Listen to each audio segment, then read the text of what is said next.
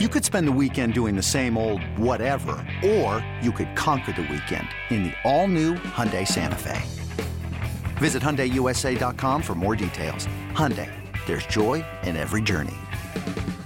This episode is brought to you by Progressive Insurance. Whether you love true crime or comedy, celebrity interviews or news, you call the shots on what's in your podcast queue. And guess what? Now you can call them on your auto insurance too with the Name Your Price tool from Progressive. It works just the way it sounds. You tell Progressive how much you want to pay for car insurance, and they'll show you coverage options that fit your budget. Get your quote today at Progressive.com to join the over 28 million drivers who trust Progressive.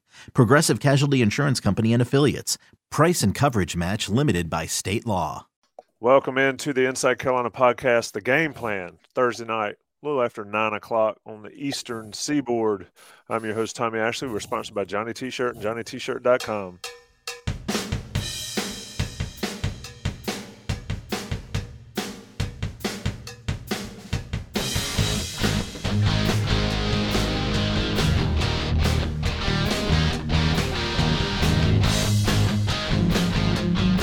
With Thursday night comes a game plan show that, since it's a bye week, we wanted to do something a little bit different. So we've got Jason Staples and Greg Barnes with me here, and we're going to do some questions. I put a thread on the Inside Carolina Premium message board yesterday, I guess it was, and solicitation for questions from all our listeners and readers and watchers and all that stuff. And it's a bold move, Cotton. Let's see how it pays off for you. We will. We have quite a few. So what I've done is loaded in some questions. And, Greg, I don't know if you can see them in the chat on the side, but I'm going to throw them up on the screen, and we're going to start. We're going to get right into it. Right into it. And I'm going to start with Greg Barnes on the first one. Mellow Lizard. Greg says, what or how much can the defensive woes be fixed during the bye week? And I don't like how that messes up my look here, but I'll take the question down. But Mellow Lizard, what or how much of the defensive woes can be fixed during the bye week? I always go back to Roy Williams' favorite comment whenever asked about issues that were lingering, right? And what did he say? If I knew what the problem was, I'd already fixed it. I think there's some element to that,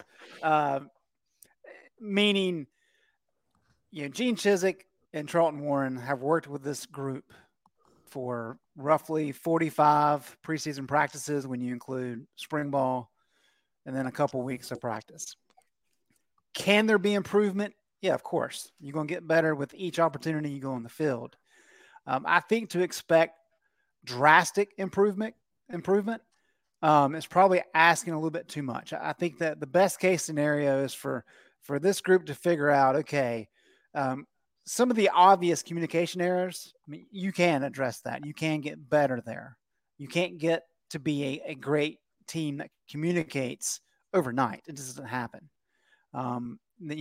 Jason has done a very good job. And I know Ingersoll and AJ have talked about some of the technique issues. I don't know that you can correct that kind of stuff in a bye week. I mean, that's stuff that takes time to practice and all those kind of things. So, yes, you can get better. Yes, I think we'll see gradual improvement. And I think people need to understand what we saw that first week wasn't very good, but it wasn't horrible. And then you really saw kind of a collapse in the fourth quarter at Boone. I mean, that was the worst quarter of defense this program's probably ever played, at least from the scoring standpoint. This program? Yeah, it's one of the worst quarters of play of anyone since John Heisman was coaching. Yeah, ACC, I guess you could say at least. I think right? Georgia Tech scored 222. They had to have scored 40 in a quarter, didn't they? Yeah, for sure. Yeah, so since John Heisman, I don't know that there's been a whole lot of quarters that have been worse than that one. So, yes, they were going to look better from that point against Georgia State. And Georgia State doesn't have the offense that App State does. And I think that's where people have to really be careful, is because did Carolina look better defensively against Georgia State than they did against App State? Well, yeah, of course they did. That doesn't mean a whole lot. I mean, compare what Granger did, the week prior against South Carolina. He was terrible throwing the ball. He was no Chase Bryce. Notre Dame, they're probably going to look better against them a little bit because we'll learn this weekend when Notre Dame plays Cal. what they're going to do at quarterback, because Pine didn't look good when he came in as a reserve. And then Virginia Tech's not very good offensively. So we may be a few weeks away before we see significant improvement in terms of being able to measure it effectively and accurately. But you can get a little bit better each day, each week, and that's all Gene Chizik can do at this point in time. Jason, what do you think? I mean, I think they showed signs of life against Georgia State. Maybe I'm misguided, but maybe it's what the Sun Belt did. We talked about it earlier in the week. Maybe it's what the Sun Belt did outside of the Carolina game that made me feel a little better about the defense. But how much can you improve over a bye week in the middle of the season? I think you can make some significant improvements, especially when you're in the first year of a coaching staff or a coordinator who is getting accustomed to what he can expect out of his personnel. So I think that's one thing, is that you can kind of go back and take a look at, okay, what have we done the last couple of weeks? Where are my strengths? That sort of thing. So from a coaching standpoint, you get a chance to kind of do some self-evaluation and evaluate your personnel. And then just in terms of being able to go back and really focus on fundamentals that maybe have broken down a little bit in those first few weeks, I think you can get better there. Beyond that, I mean, every week from now on, you're just kind of hoping to incrementally improve. And I think more than, just incremental improvement is a bit of an over expectation. So, I mean, I do think that the defense can improve. I don't think that you're going to see this defense go from what we've seen to suddenly being a top 3 or 4 defense in the ACC, which, honestly, I believe based on personnel, they should be in that range, but I don't think they're going to be that this year based on what we've seen. So, that's a whole different ball game, but I don't think it's realistic based on the first few weeks to look at this and say, well, they should just make a quantum leap in a bye week. That's just not realistic. Yeah, so they can get better, but they're not going to go from what we've seen to what we expected in 2 weeks. Right. They're still going to fall short. If they reach what we expected, after this bye week, if suddenly they make that leap, I'll be surprised. Greg, I mean, when you look at it, a lot of people are talking about the secondary. And let's call up a question. And again, I don't like the graphic I've got going on, but I'm going to throw this question up and chop your head off.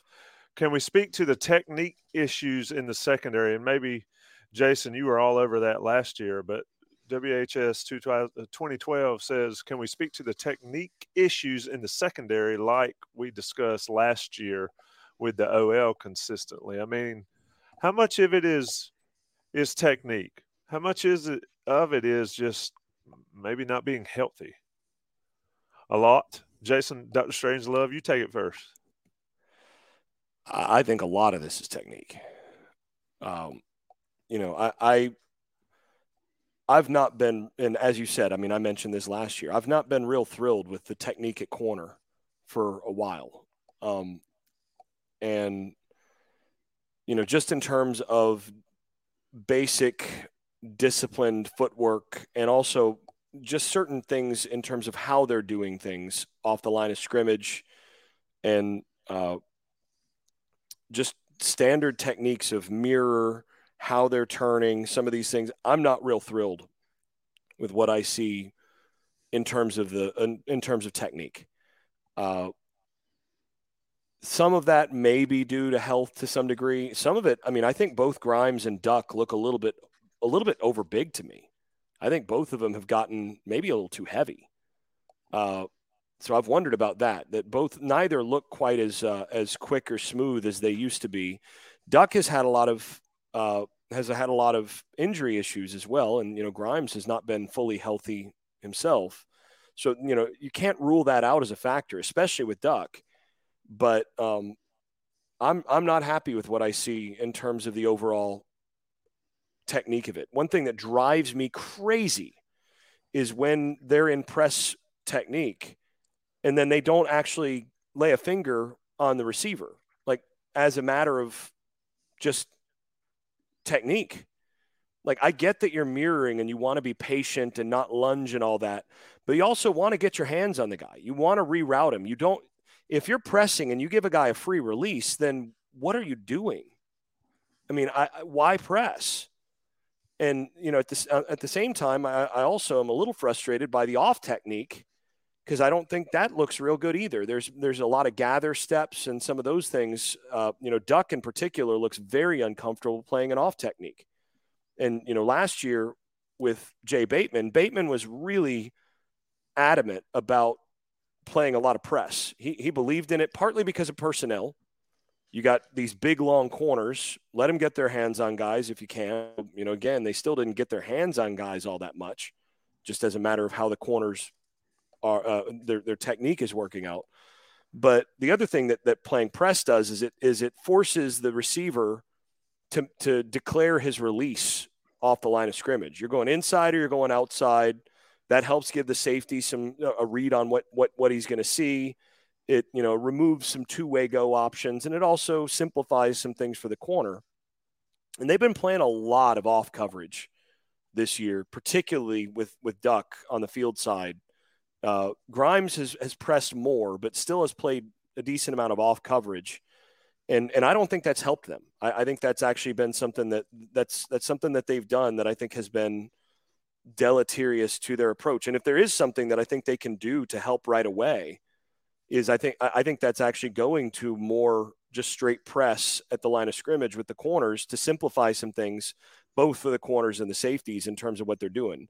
You may give up a couple plays here and there that maybe you wouldn't otherwise, but I don't think they've been good enough in off coverage to, they've been letting guys sort of run by them in that situation because of some poor technique and reaction in those situations, to where I think you're not going to be worse off if you press more. So I think that's one thing that if I were evaluating this from their end, I'd say, yeah, we probably should just press more, even though maybe I don't like doing that as much. Maybe there's some things that limits us on. That's something that we got to do. If I'm coaching, that's a discussion that I'm having this week to try to get some improvement there. But like I said, if you're going to press and not get your hands on people, what are you even doing? So I'm a little frustrated in general by what I'm seeing there at the corner position in particular, especially given the level of talent from those guys. Yeah, and I think that kind of gets down to the nitty gritty there. That was very good by Jason.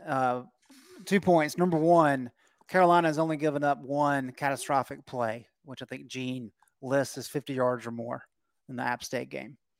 However, they've allowed 7 plays of 20-plus yards per game, which is 123rd nationally. Carolina gave not up good, 5. Bob. Carolina gave up 5 per game last year, which was not good either. No, that's bad too. Yeah, right. And so that says to me that, okay, maybe communication on the back end is okay because you're not having the massive breakdowns where guys are just running free. Although there have been a couple of times where teams have not, capitalized on some of those opportunities. I mean, that happens.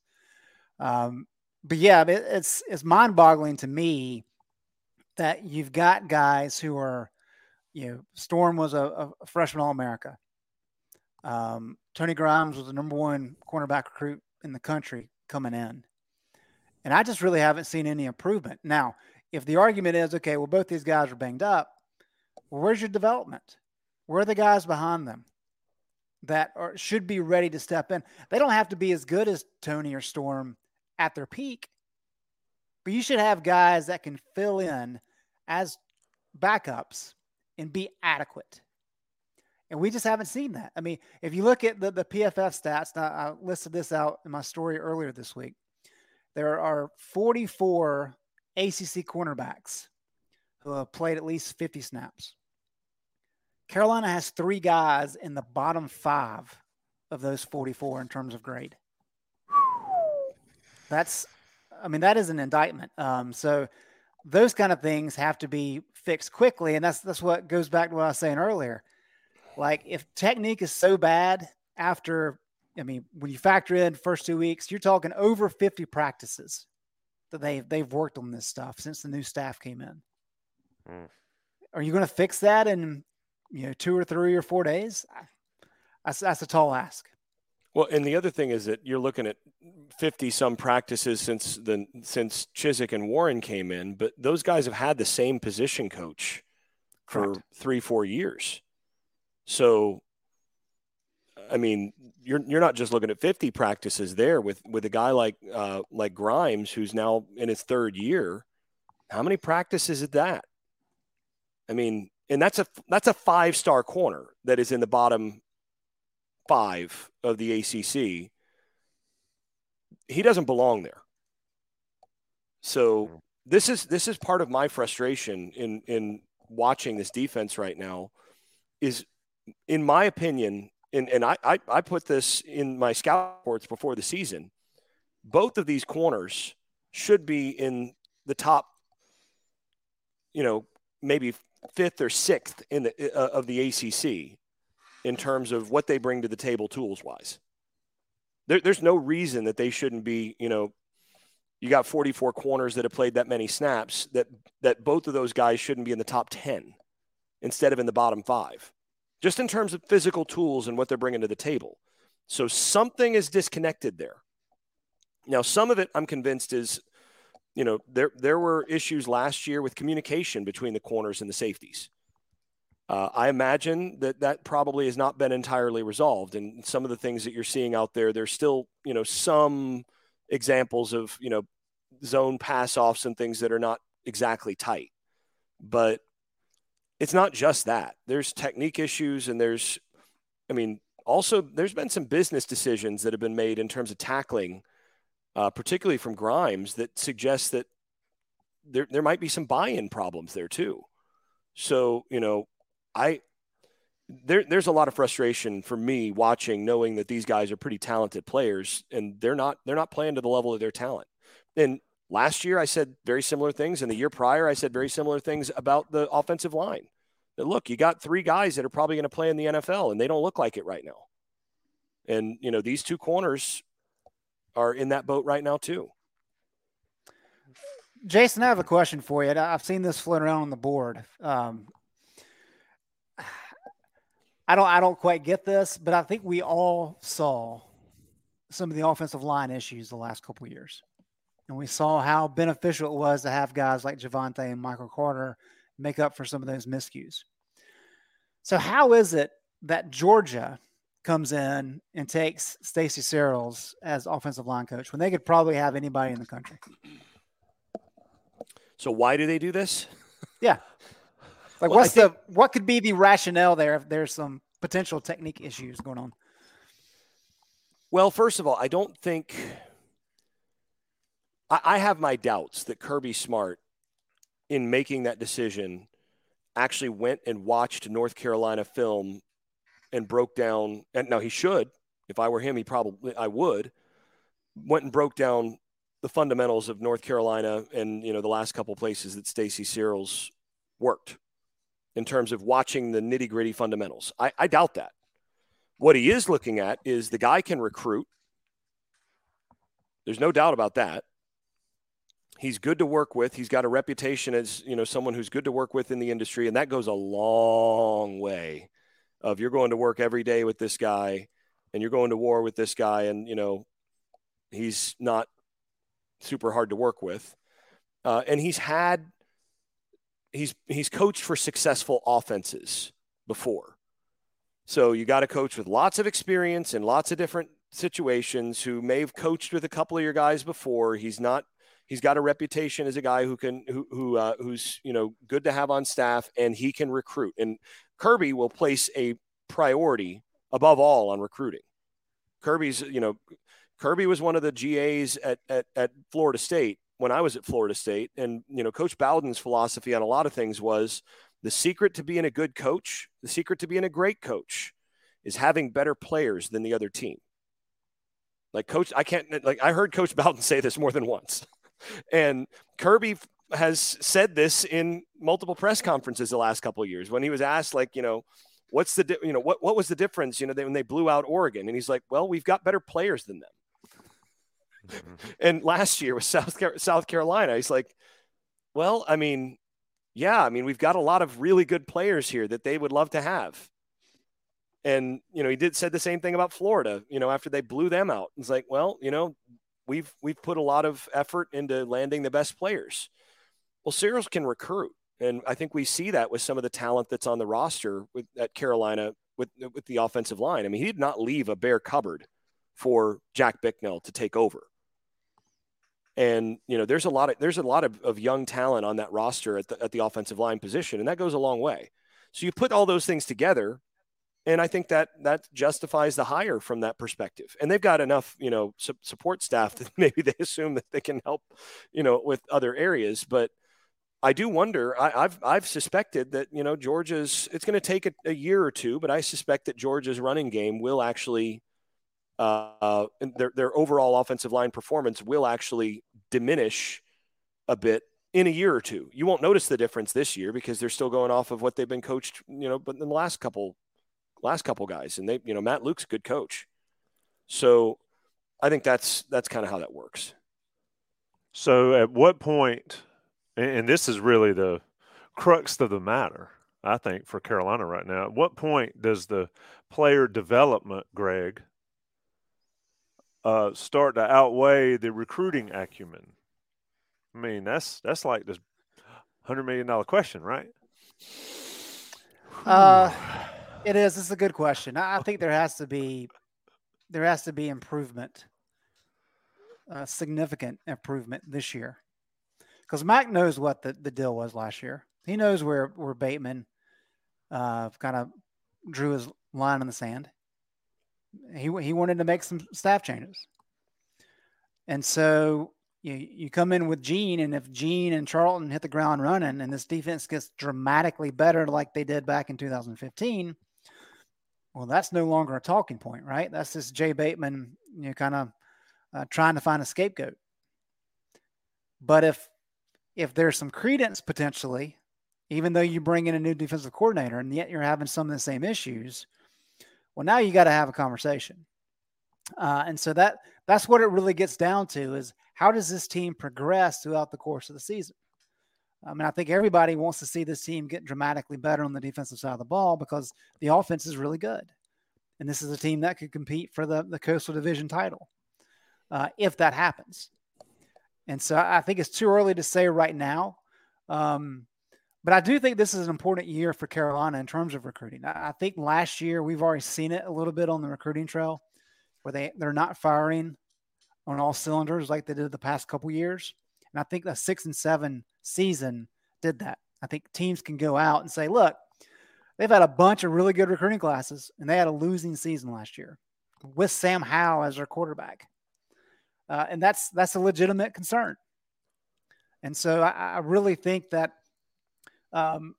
if the record doesn't get better, it doesn't really matter what you do recruiting-wise. It's going to hurt you on the recruiting trail.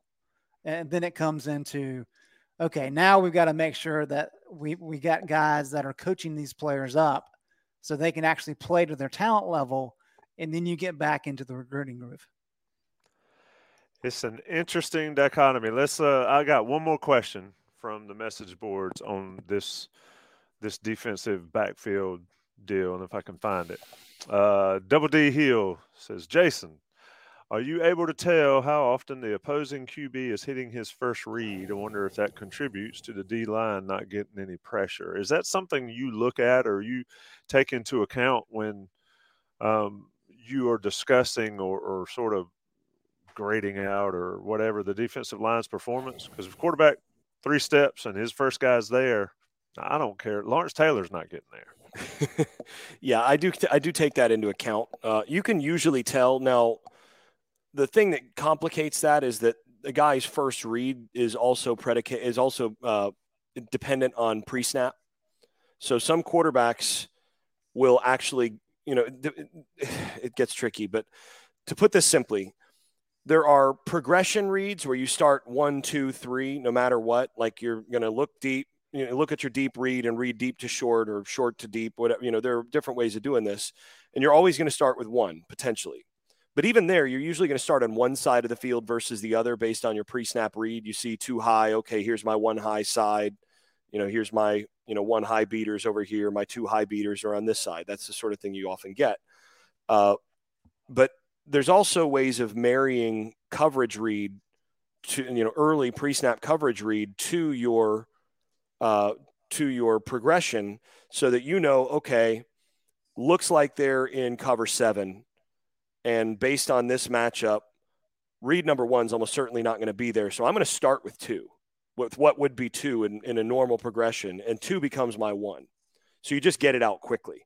Better quarterbacks do that more frequently. And I think you've seen that some from Drake May and how quickly he gets rid of the football. You see him correctly reading coverage, and you don't see his feet reset. You just see him hit the back, and he's hitting a guy that, he's reading between 2, and he's going to really the second option, but he's doing it really quickly. And that's the other thing, is that if you're reading coverage, you might be reading, okay, I've got this adjuster. Here's my coverage key. And if he goes this way, I throw to that guy. If he goes this way, I throw to that guy. So your first read is really 2 different guys, just depending on what that coverage guy does. So it gets a little bit complicated in that respect. But generally speaking, you can tell when a quarterback is throwing his first read based on whether he is throwing off of that initial footwork. So you'll see, depending on the type of drop, if it's just a 3-step drop out of the gun, you'll see 1, 2, 3, fire. That means he's hitting his first read. Or if, depending on the route, sometimes there's a 3-step hitch. So it'll be 1, 2, 3, hitch up, fire. That might be your first read.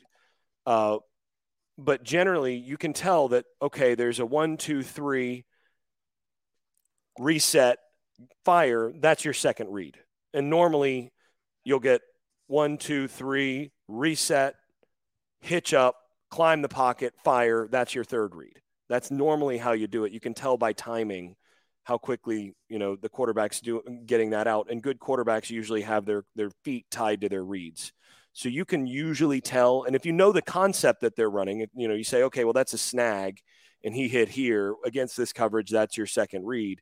You can go by that as well. But yeah, I'm usually adjusting for that when I'm watching at least the game the second, third time. Something, there were some examples this week where I'm pretty rusty, I guess, because I missed some stuff, in terms of my initial evaluation is like, oh, that's clearly on that guy. And I was just wrong. And, that happens. And, I've got to get back and into full season form to be able to identify things quickly while I go. But I misidentified some stuff this week on the fly that, on the second and third and fifth and 15th analysis of a given play, it's like, oh, so that's what that was. And never mind. So that happens. But generally you can tell. It's called the baby factor. Yeah. Or lack of sleep. the baby factor.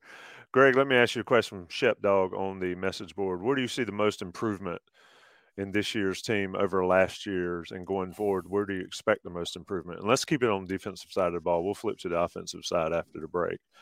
I think linebacker play has certainly been seems good to me. Seems a lot better to me, or at least more exciting. Maybe we'll say it that way. Yeah, I think last year, Ced Gray came on the second half of the season. And once he came on, you had Himmel doing a lot. And you didn't really see that early in the year. And I think right now. The Wi-Fi monster's getting you again.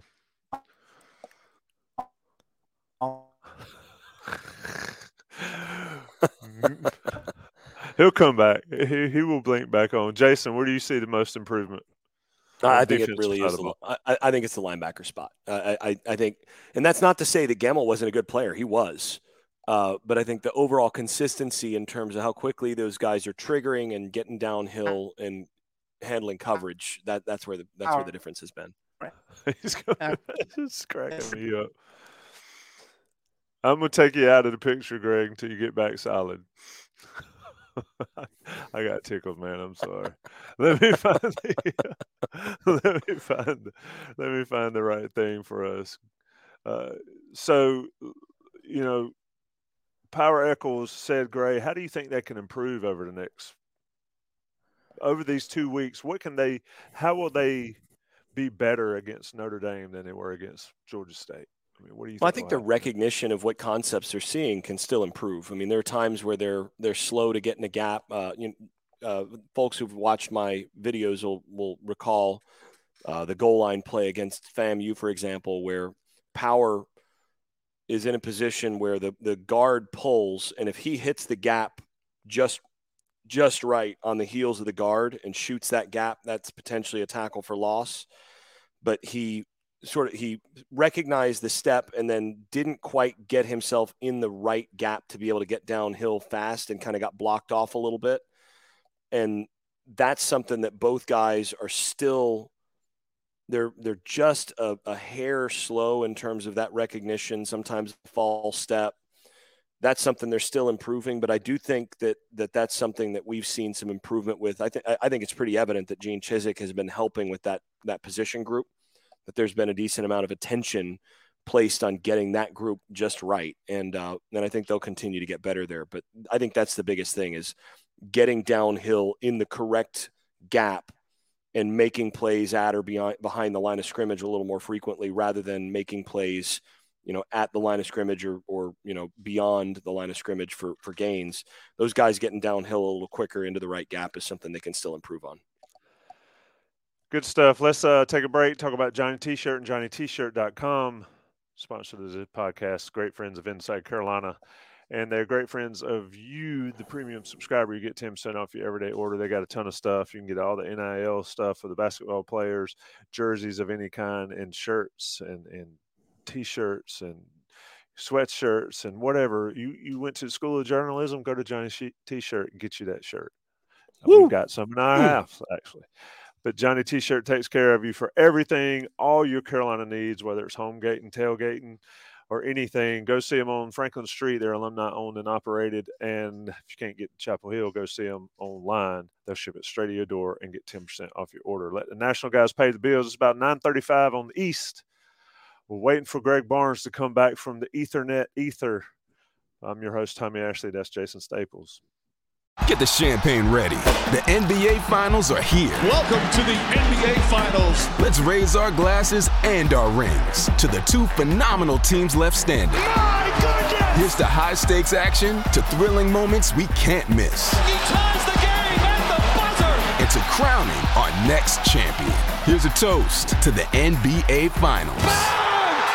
The 2024 NBA Finals, presented by YouTube TV, continue on ABC.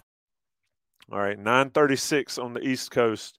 Jason Staples and Greg Barnes on the Game Plan podcast. Greg is somewhere. I'm your host, Tommy Ashley. We're doing an Inside Carolina mailbag. We're going to flip it over to the Greg, you could have just said, man, I'm done, and just told me you were leaving. We're going to flip it over to the offensive side of the ball. And obviously, Jason, we could talk about Drake May ad nauseum. I saw him talking to Matt Leinart today. The kid is a phenom, and he's starting to get the national attention. But let me ask you this. It's hard for me not to just say, I told you so every time his name comes up. Hey, you nailed it. You absolutely nailed it. I'm going to bring up Hester Hill's question.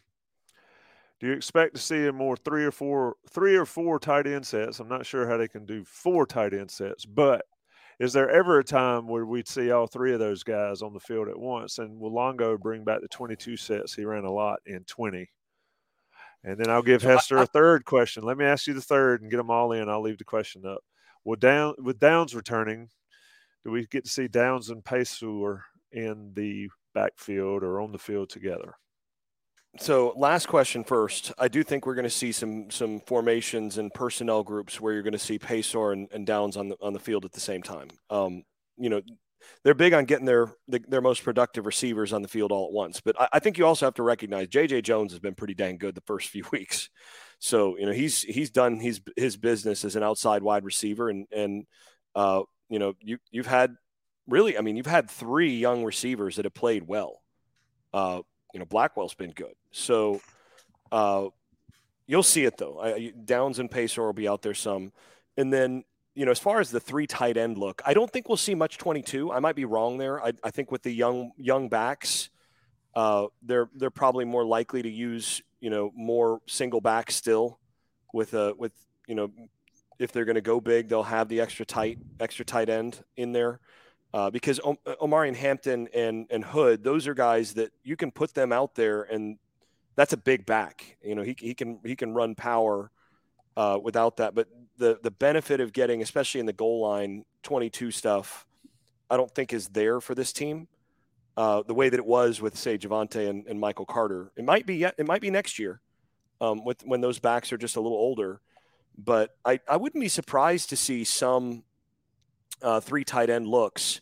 But I think the way that you do that is you have Copenhaver as more of your inline blocker there.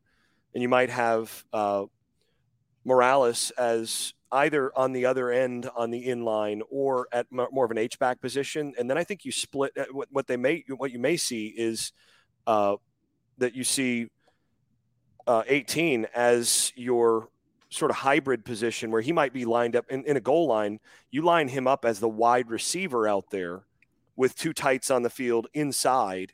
So you're forcing teams to compress against the box, and you're getting that one-on-one against your big 6'6" target out there. That's the sort of thing I wouldn't be surprised to see. And you probably don't even run out of that. You actually, you go up in the air there to get your stud pass catching tight end wide receiver hybrid Nesbitt the ball. So I wouldn't be surprised to see some of that stuff. And then you can, play around with, once you get that threat out there, you can play around with, okay, now you're going to move Nesbitt in motion and, do some split zone type stuff, or maybe you have him in a tight, tight split, these sorts of things with the other guys on the field. So I think there's some utility to doing that in short yardage and in goal line, just to get some of those guys on the field and use Nesbitt in particular as a mismatch. So I wouldn't be surprised, but I don't think it's needed either. So, we'll see what they feel is needed, but I would be experimenting with that if I were Longo for the goal line. So I wouldn't be surprised if they did it. Greg, the question was, do you expect to see more 3 tight end sets given how those guys have played? And also, could we possibly see Downs and Paceauer on the field or Paceauer on the field together, given what Kobe's been able to do in Downs' absence? As for the latter, sure, because Josh Downs worked quite a bit at outside wide receiver this offseason, just to be able to get him in different positions to make defenses work harder to defend him in terms of bracketing and those types of things. So it wouldn't surprise me at all to see Downs flip outside occasionally and then bring Paceauer in for those opportunities. It's also a matter, and Jason kind of hit on it, but it's also a matter of they look pretty good right now offensively. And yeah, you're going to face some better defenses, but Georgia State's not bad defensively. I thought they're solid. And App State, they've always been pretty good. Not elite. App State held Texas A&M to 150 yards. Yeah. On 38 plays, mind you, but right. But I think that's kind of the thing is it's not like he's in desperate need of mixing things up. He can and he will a little bit. But if it's not broke, don't try to fix it too much. Yeah, I mean that App State Texas A&M game is going to be, for somebody, is going to be like the Army Oklahoma game for somebody else. Texas A&M had 38 plays. That's incredible that they had 38 plays. They only scored 7 points against App's defense, and Carolina put up 63. Just mind-blowing. Carolina also had more than 38 plays. My gosh. That game but that goes to show that goes to show, though, that Carolina's defensive performance against App was not as bad as it looked in the moment. And look, don't get me wrong. It was horrible. It was bad. But watching Texas A&M get pushed around by App for 4 quarters. Now, App didn't throw it around the yard like they did against Carolina, and they didn't, score all those points. But they did have drives of, and going off of my memory here, it was like 15 plays, 14 plays, 12 plays, 11 plays, 16 plays, and 8 plays in that game. Texas A&M couldn't get them off the field because they handled them up front. And A&M's got some players. They're young. They're puppies, but they've got some players on the defensive line that you'd expect to be able to handle what App State does, and they couldn't. So that goes to show that, App State up front is no joke. That was the biggest thing from that game to me is how App State manhandled Texas A&M on the lines. I thought. I mean, yeah, that was honestly crazy. That was shocking. That was shocking. And I knew A&M was young on the lines, but I mean that. And you've heard my mantra over the years. Grown man versus 18-year-old 5-star. Bet on the grown man. But this was a case where you had some 18-year-old, like 19-year-old serious 5-star, like top 2 or 3 at their position in the country, really good talent just get pushed around by those mountain men who are, in their fifth year in the program. And again, the reason A&M ran 38 plays is because App State held onto the ball. They couldn't get them off the field. I mean, it's not like A&M only ran 38 plays because they held onto the ball themselves. Their longest drive was 4 minutes and like 23 seconds or something like that. They only had 2 drives over 250 because App State had the ball the entire game, which again, if they're doing that to Texas A&M, it is a little bit reassuring to Carolina fans who are like, what is up with Carolina's defensive line there? Well, it wasn't good and the technique needs to improve a lot, but I mean, they've got company that, really talented company down in College Station. Yeah, it is interesting. Let's move on. Proud Vet 56 asked the question. I'll start with you first, Greg, on it. With Drake fumbling the last 2 games, could that be a concern? He was down on the Georgia State fumble. But yeah, I mean, is that a concern? When DJ Jones was carrying the ball, I was looking at the TV going, high and tight, man. It's going to get punched out. But with Drake as the and sure enough, I mean, it was fresh loaf of bread. But is Drake's putting the ball on the field any concern for you? And Tony Baxter, it's relevant to the discussion. We appreciate the comments. Go ahead, Greg, on Drake. I don't think so. I think fans need to realize that the days of doing a lot of hitting and tackling in the offseason are pretty much over. And when it comes to quarterbacks, that never happens. And so, yeah, he played a little bit last year. This is really his first rodeo of getting experience, getting hit, and those types of things. And I think it's just a learning curve. If it continues throughout the course of the year, okay, maybe it becomes a concern. But I think at this point in time, he's just got to get used to it. And the only way he gets used to it is playing in games because he's not going to see that kind of contact in practice. He's 3 games in. So not a concern for me right now. Any concerns with Drake's performance so far, Jason? We'll get this one out of the – I mean, he's been great. Not really. No. I'm not concerned. There are going to be growing pains, and I've said that from the beginning. I mean, he's going to have some games where he's not as dominant as what we saw those first couple weeks. But yeah, I mean, it's like watching. I mean, you're watching a guy that's playing, pretty close to the level that a guy like Jameis Winston did in his redshirt freshman year, and that's pretty good. So, and when you're watching a guy like that, you're looking at it and going, well, he could protect the ball a little here, but I mean, yeah, that's a top 5 pick. It's fascinating to watch him play. I mean, the competitiveness is just an interesting thing. Let me jump in. We'll have a couple more offensive questions, but let me get Nick Bailey's question out. I'll throw it up on the screen. After 3 games, would anybody like to change their preseason prediction final record? I believe we all had them 3-0 after 3 games, didn't we, folks? Only producer John, who's not here, had them losing the app. Any changes? I had them 10-2. Let's get it. Let's discuss it. Look, the offense is better than I thought it would be. The defense is a good bit worse, and that's pretty much where we are. I don't know that we've seen enough out of the other teams thus far to think that I'm going to change anything. I mean, I still think this team, if they don't get better defensively, maybe they lose a game or 2 more.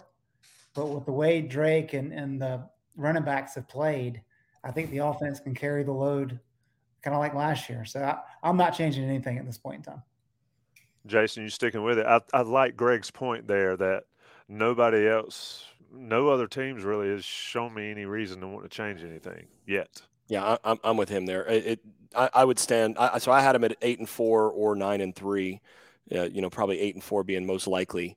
And I'd still stick with that. I see enough warts that I can see 4 losses really easily. But as long as Drake May's at quarterback, they're going to be in every game. So that's at 3-0. They got to find 5 more wins to get where I think they will. And, that I think Georgia Tech should be one. I think, they've got a couple more on this schedule that should be wins. Yeah. FPI has Carolina going 5-4 the rest of the way. So and that would hit my number. There you go. I'm going to leave mine the same. I don't care if they win 63-61 or 2-0.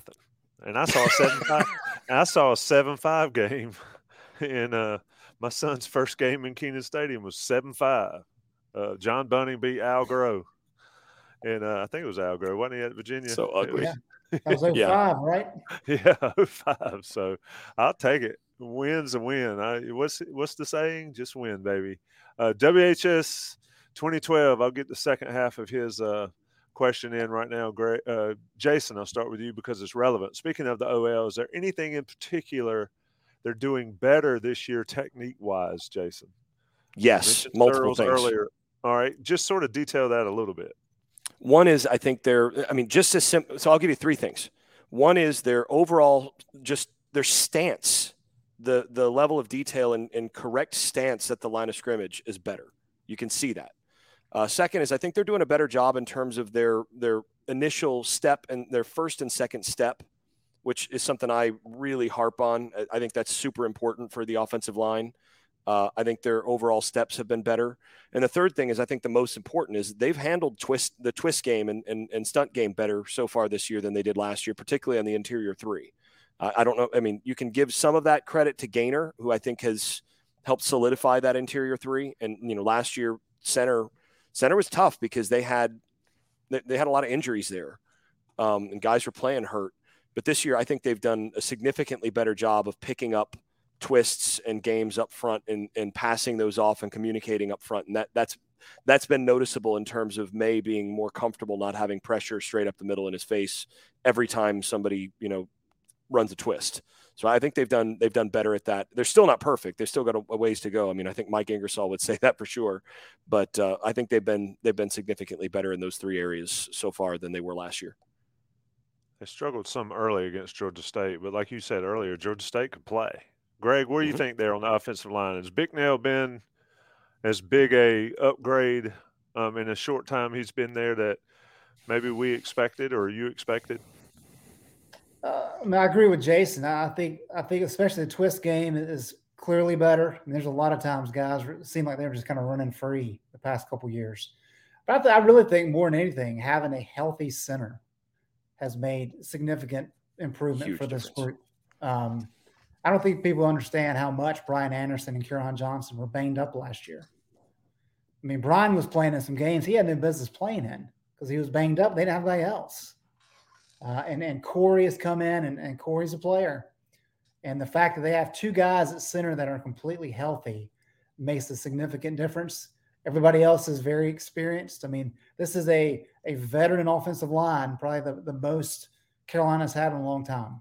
And then you add in some of the technical improvements that Jason mentioned, and I think it's pretty obvious that this group has played better thus far. They're going to be tested against Notre Dame. I know Notre Dame has not won quite yet. That defense is legit, and so that's going to be a good test for them. Yeah, and I'll also say I think Asim Richards has looked better in pass pro. I think his pass sets have been more square, and his overall pass set in terms of his kick has been better. So again, that ties to footwork and some of the little things there. I think that's been significantly better.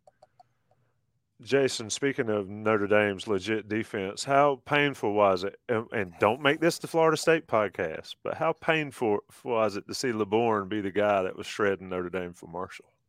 Not painful at all. I'm happy for the kid.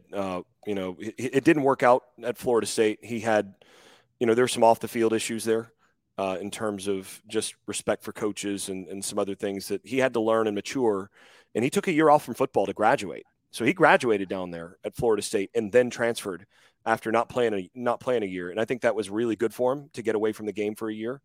And he stayed in shape. And I'm really happy to see him do well.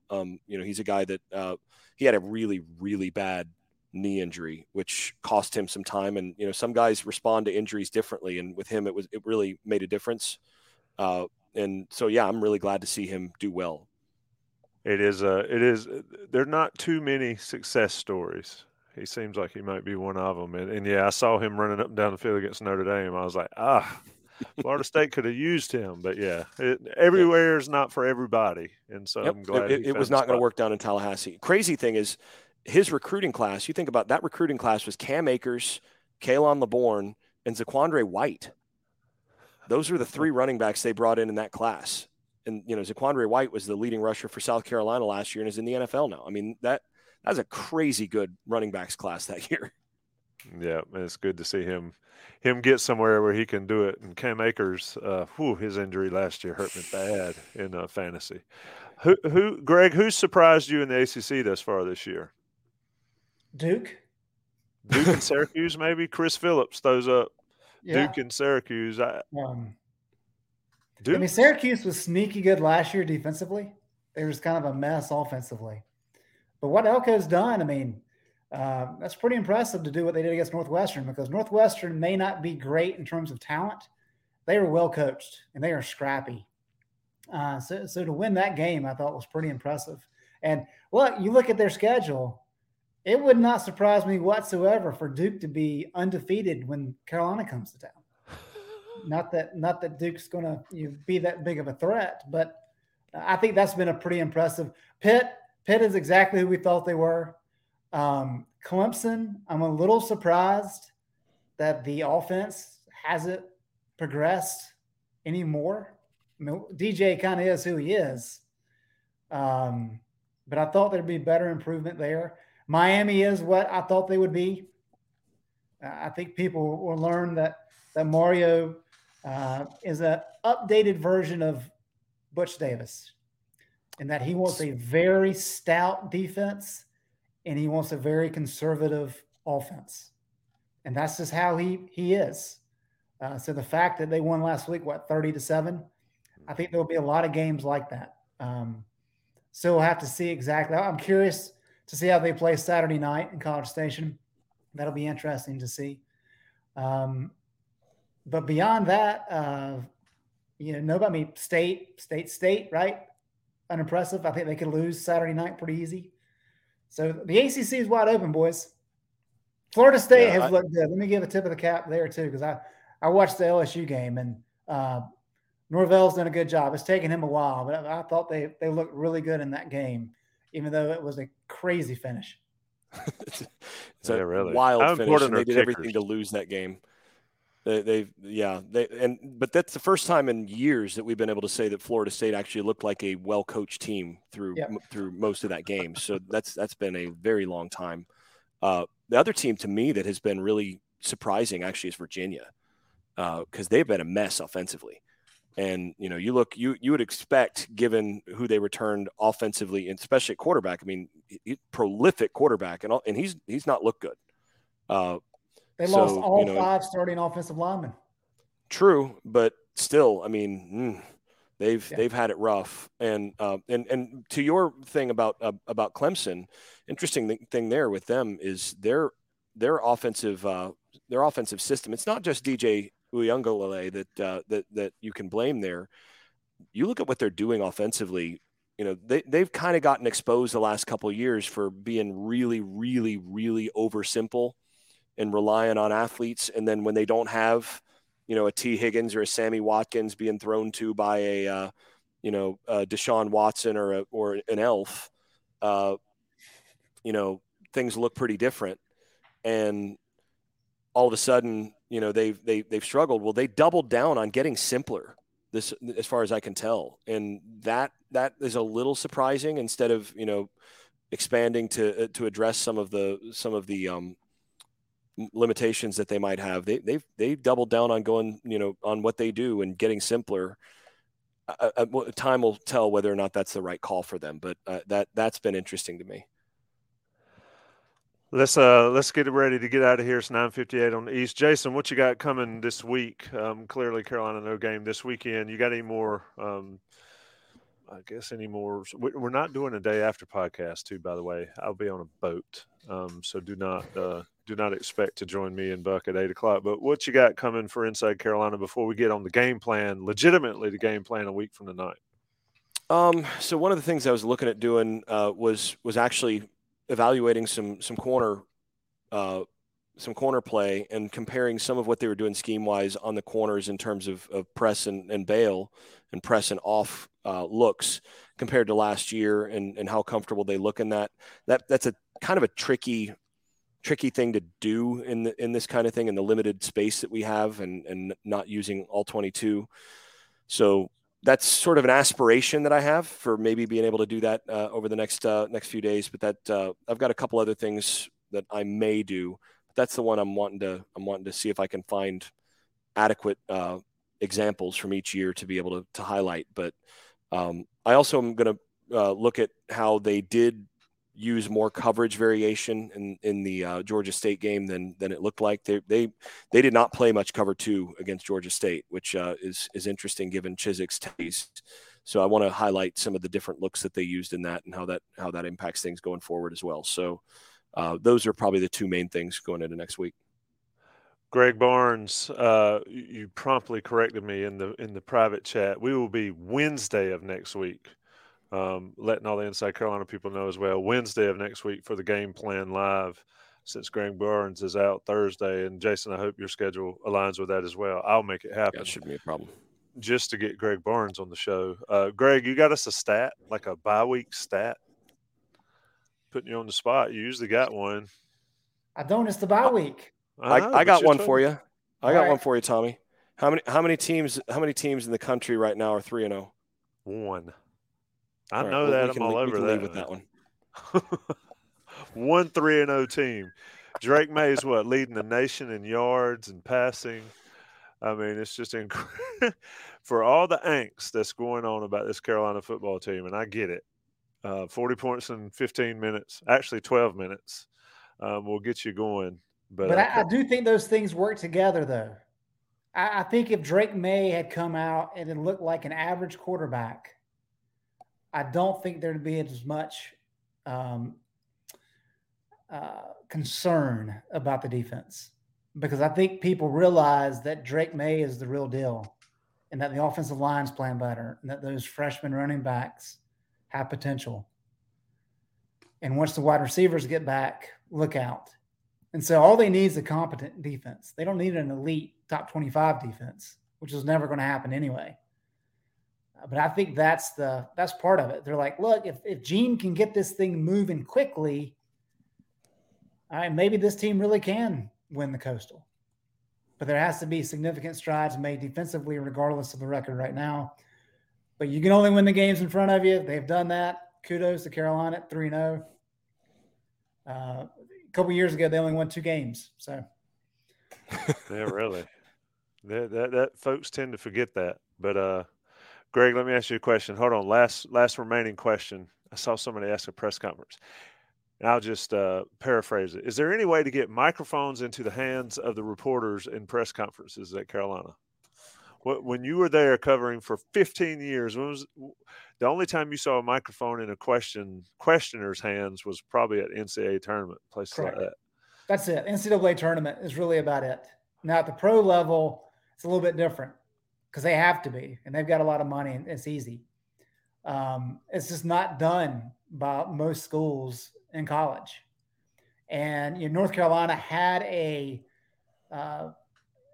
press conference room on the 5th floor, valuable real estate. And so now they're using that for, so I'm not sure if they've decided exactly how they're going to use that, but they've changed the media room to downstairs in the Hall of Honor. And I assume, once the whole building gets finished in the next year or so, they may move it again. But that's just kind of where they're set up right now. It is what it is. I know it drives fans crazy that you can't hear the questions, but ultimately what matters is what the players and coaches say. And Carolina is aware of the desire. It's just a matter of trying to get it done. It's easier. It's not as easy as it sounds, unfortunately. We've had those conversations in the past. But they were aware of it and trying to provide the best access as possible and try to get things streamlined as best they can. Just a work in progress, and it may be a little while before that gets sorted out. I had a quip on the questions that were being asked, but I'll let it be. That was a topic for last week and a couple of weeks ago. Greg Barnes, Jason Staples, I'm your host, Tommy Ashley. It's been the Game Plan Podcast, sponsored by Johnny T-Shirt and JohnnyT-Shirt.com. It's been a special time. It's a bye week, so everybody enjoy their Saturday. Go get your swim trunks and your flippy floppies, Tommy. It better be king mackerels and some fish to eat. Boys, it's been fun. Take care. Inside Carolina will be back next week with all the famous content. Remember, Wednesday night for the Game Plan Live. Greg Barnes, Jason Staples, and I will be with you Wednesday night at 9 o'clock. We'll talk to you then.